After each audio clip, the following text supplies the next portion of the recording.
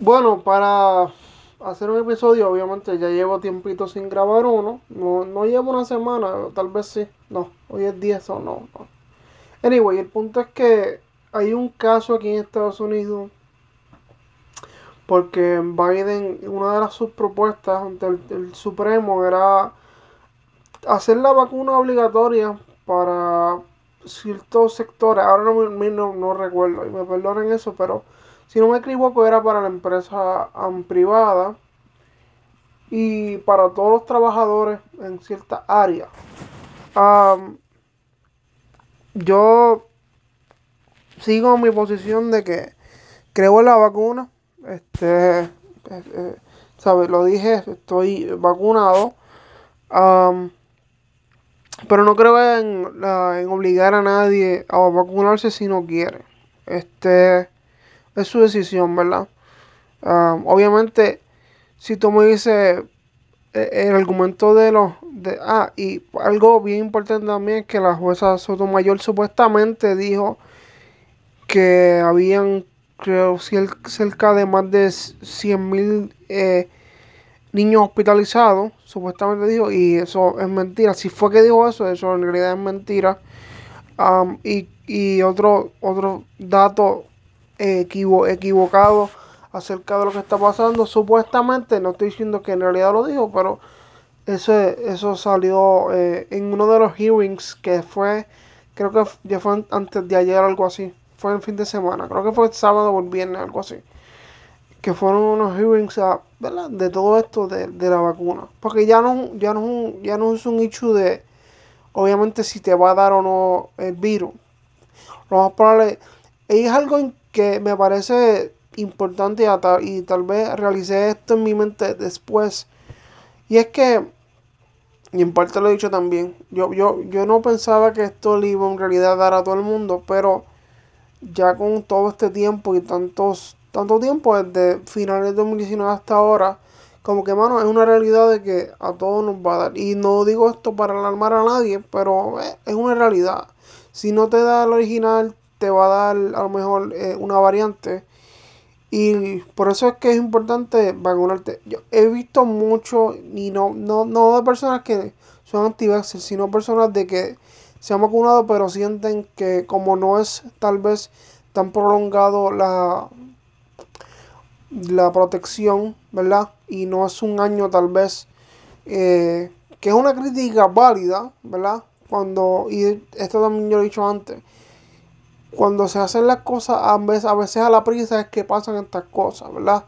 Tal vez la vacuna no es tan prolongada su eficacia como tal vez debería ser si hubiese pasado un poco más tiempo de trabajar una mejor vacuna.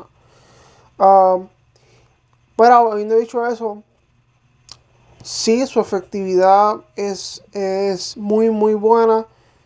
Si obviamente, por esos meses que las tenga, 5 a 6 meses. De hecho, ya la CDC pues um, instó o dio la orden para que el refuerzo, en vez de aquí a 6 meses, después de tu segunda dosis, sea de aquí a 5 meses. De tu segunda dosis, 5 meses para el refuerzo. Eso es lo que quiero decir. Y eso es preocupante porque ya en Missouri creo que hay una demanda, para que, por esto, acción de Biden, del presidente, para que no sea obligatorio. Um, yo creo que ya es más, sí es importante para empresas privadas y empresas que no quieran obligar a la gente, porque sí me molesta un poco el discurso de que porque una persona no cree en la vacuna obligatoria, y no lo créame, no lo digo por mí, sino por muchos sectores que creen que porque una persona que está vacunada, pero que no cree en obligar a nadie, rápido dicen anti-vaxxer, dicen barbaridades, cuando yo estoy más que claro, por ejemplo, obviamente yo puedo hablar de mí, que todos estos discursos de que te están metiendo un chip, o están cambiando tu ADN, o están decodificando tu... Entonces, eso es totalmente una mentira, ¿sabes? Eso está más que claro. Ahí hay transporte. Y si usted no me cree, pues mira, ya llevamos un año, por la vacuna y todos los millones de personas que se han vacunado. Este, hay, hay muchas cosas, hay mucha también desinformación. Yo le digo lo que yo me informo y yo no me estoy informando de un blog en internet o por Twitter, ¿verdad? Sino por lo que sale, um, eh, obviamente, estudios y la prensa. Y si no hablo más allá es porque en realidad desconozco y no voy a venir aquí a decirle una mentira a usted o a desinformar. Esa no es para nada de mi intención. Y total, de lo que he dicho hasta ahora, me mantengo firme, ¿verdad? Lo que digo de que si usted se quiere vacunar, bien. Y si no quiere, pues es lamentable, pero es su prerrogativa y eso se la respetamos, ¿verdad? Um, Porque ya esto es un asunto, ¿verdad? De carácter, sí colectivo, porque uno se vacuna por uno y por donde uno, pero ya es un carácter más individual de que ya están las vacunas, cada usted si se quiere vacunar o no. Habiendo dicho eso, eh, hay un tema importante en Puerto Rico y es que hay casas, que yo creo que esto también lo he dicho antes, y propiedades, en fin, que no se las quieren vender a puertorriqueños y supuestamente están discriminando con puertorriqueños porque se la quiere vender a extranjeros, sean norteamericanos, australianos, lo que sea, para tal vez incentivar el turismo y tal vez traer algo, por usar una palabra, exótico a ciertos lugares de Puerto Rico y el alta alcurnia y los high joyas que pueda hacer una vivienda para crear este tipo de glamour, ¿verdad? Como por ejemplo, y no estoy criticando, lo digo en un buen sentido, en Rincón, todo el que haya Rincón que me ha dicho, yo nunca he ido, no recuerdo ir en toda mi vida en Puerto Rico, no recuerdo haber ido a Rincón, para mí he pasado, pero no recuerdo así como bajarme, y dicen que eso está bien brutal. Y yo estoy bien seguro que en estos últimos 10 años, y del 2010 hasta el 2018 que estuve en Puerto Rico, nunca pasé o me bajé en Rincón. So, anyway, dicen que está bien brutal. Y de hecho, muchos puertorriqueños, la mayoría, inclusive hay puertorriqueños que nunca han ido a la playa, que viven en el centro de la isla, que nunca han ido a la playa. Y por más impresionante que eso pueda hacer, hay gente en Puerto Rico que sin mentirle, ¿verdad? Nunca he ido al cine. Y eso suena de locos. Pero eso es algo muy real. O ido a Plaza de las Américas. O ha ido al Molo San Juan, que es bastante nuevo. Um, Aunque usted no lo crea. Este. Y la más, tal vez la más, vuelvo y le digo, la más impresionante es el hecho de que nunca he ido a la playa. Puerto Rico que está rodeado por playas bien brutales. Pero volviendo al tema de las... Hay otro tema que también de las construcciones, que las están haciendo en lugares este, de frente al mar, literalmente, que son... am, no son seguras para el ecosistema y el medio ambiente donde se quieren construir hoteles y qué sé yo. Yo estoy en contra de eso, aunque esté legal. Yo sé, yo tampoco insto a nadie a pararse allí y formar un piquete ni nada de eso, ¿verdad? Yo soy de los que creo que en realidad las marchas y las protestas no funcionan en realidad. Sí crean awareness, lo he dicho muchas veces, y ayudan a la opinión pública y a fomentar una, o a incentivar o a seguir llevando el mensaje, eso sí, pero no tiene un impacto real en el sistema o en el capitalismo, o eso no tiene en realidad ningún efecto en, por ejemplo, más allá de que lleve las cosas al tribunal, que, por ejemplo, en el caso de Eliezer, que en el caso de Sol y Playa, que ha ganado muchos adeptos, pero fuera de eso, en la mayoría de las cosas formales, ¿sabes? Cuando hay una reunión a puerta cerrada, el hecho de que tú estés protestando no significa nada, ¿verdad? Porque tienen voz, pero no tienen voto, ¿verdad?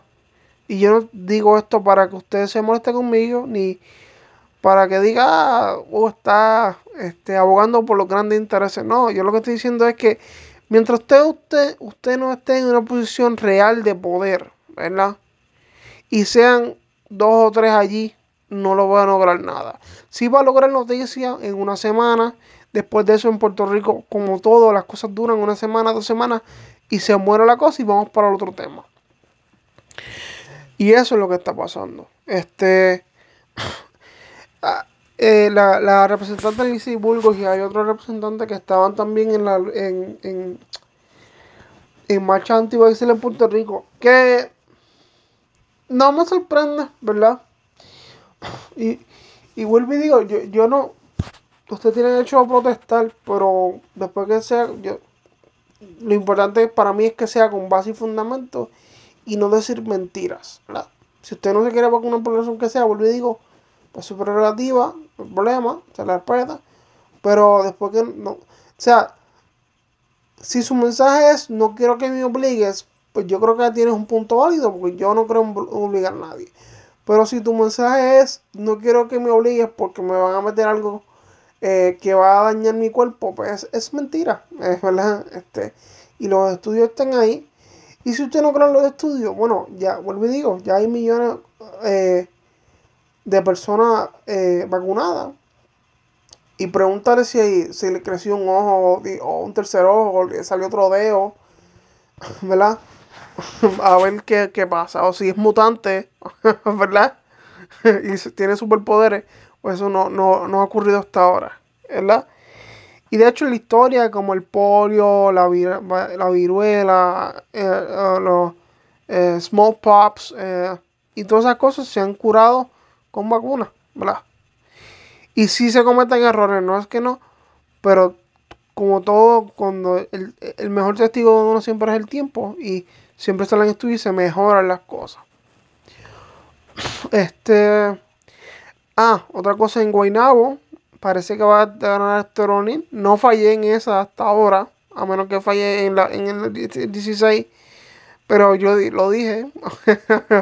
El que tiene la maquinaria es el que gana. Yo no estoy diciendo, vuelvo y digo que en la primaria para la próxima vez Georgie no pueda ganar, pero hasta ahora Toronil es el que tiene la maquinaria y ese es el que parece que va a ganar, ¿verdad? Este, y tiene muchos pros. Y tiene obviamente el factor reconocimiento. Y lo más brutal es que si gana Edward O'Neill, el alcalde real va a ser el papá. Y se va a reivindicar. Y el poder, tal vez el poder que no, tal vez no salga en la radio. Yo no creo que nadie le dé una entrevista a Héctor O'Neill. Pero el poder que va a tener la alcaldía otra vez va a ser bastante grande a través de su hijo. Yo no estoy diciendo que eso esté bien, no estoy diciendo que eso esté mal, pero es la realidad. Ah, más allá de eso, sí, en cuestión de la gobernación, Pierluisi y todas esas cosas, él dijo algo muy importante recientemente y es que él adoptó las órdenes ejecutivas o la política pública de vacunación de Wanda Vázquez y la pasada administración de salud porque eso funcionaba como disuasivo para las personas en el hecho de que presentar vacuna negativa. ¿Por qué? Porque el hecho de que tú llevas pruebas negativas y tú estés consciente de que el que está al lado tuyo tú no lo conoces, pero lleva también una prueba negativa, te da una paz mental que tal vez puede ser ficticia porque um, este, que se la haga 48 horas antes no significa que después de 24 horas después, tal vez no se contagió, ¿verdad? Y lo digo porque es una realidad. Pero que él adoptó esa política pública porque eso le daba más tranquilidad a la gente, aunque fuera tal vez parcial, ¿verdad? Y me parece algo honesto de su parte. El hecho de no darle clases presenciales a los estudiantes, estoy, voy a decirlo así, francamente, yo creo totalmente en las clases presenciales, ¿verdad? En todos los niveles, en todos los escalones, en todos los renglones, desde elemental hasta universitario, estudios graduados, todo, ¿verdad?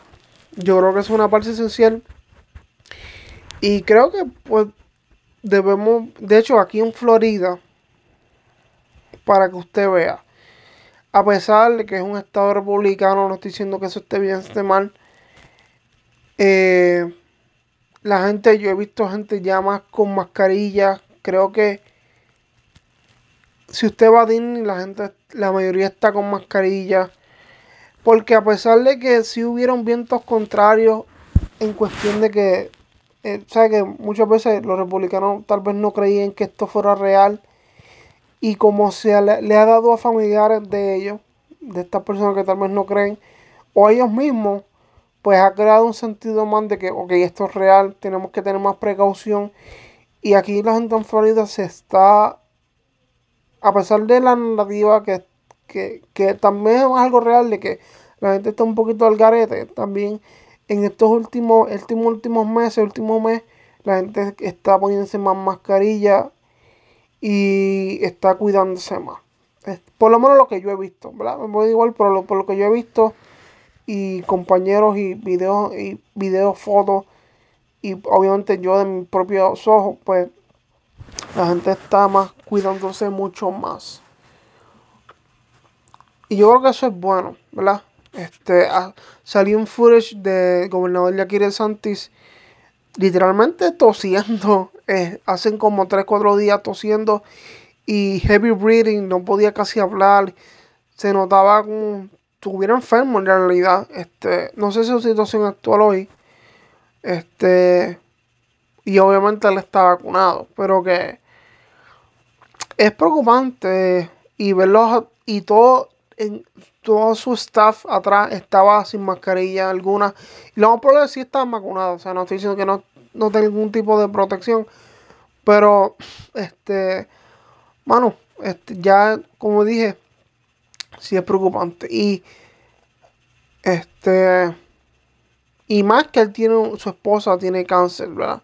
Esto es algo de conocimiento público, no estoy diciendo nada que no se haya divulgado de ellos mismos.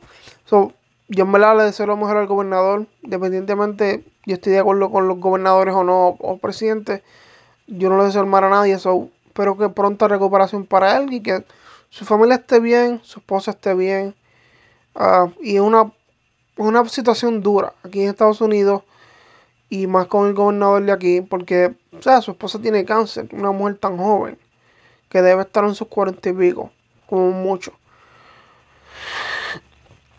Así que, nada, manos, esto lo digo para que, nada, nos sigamos cuidando,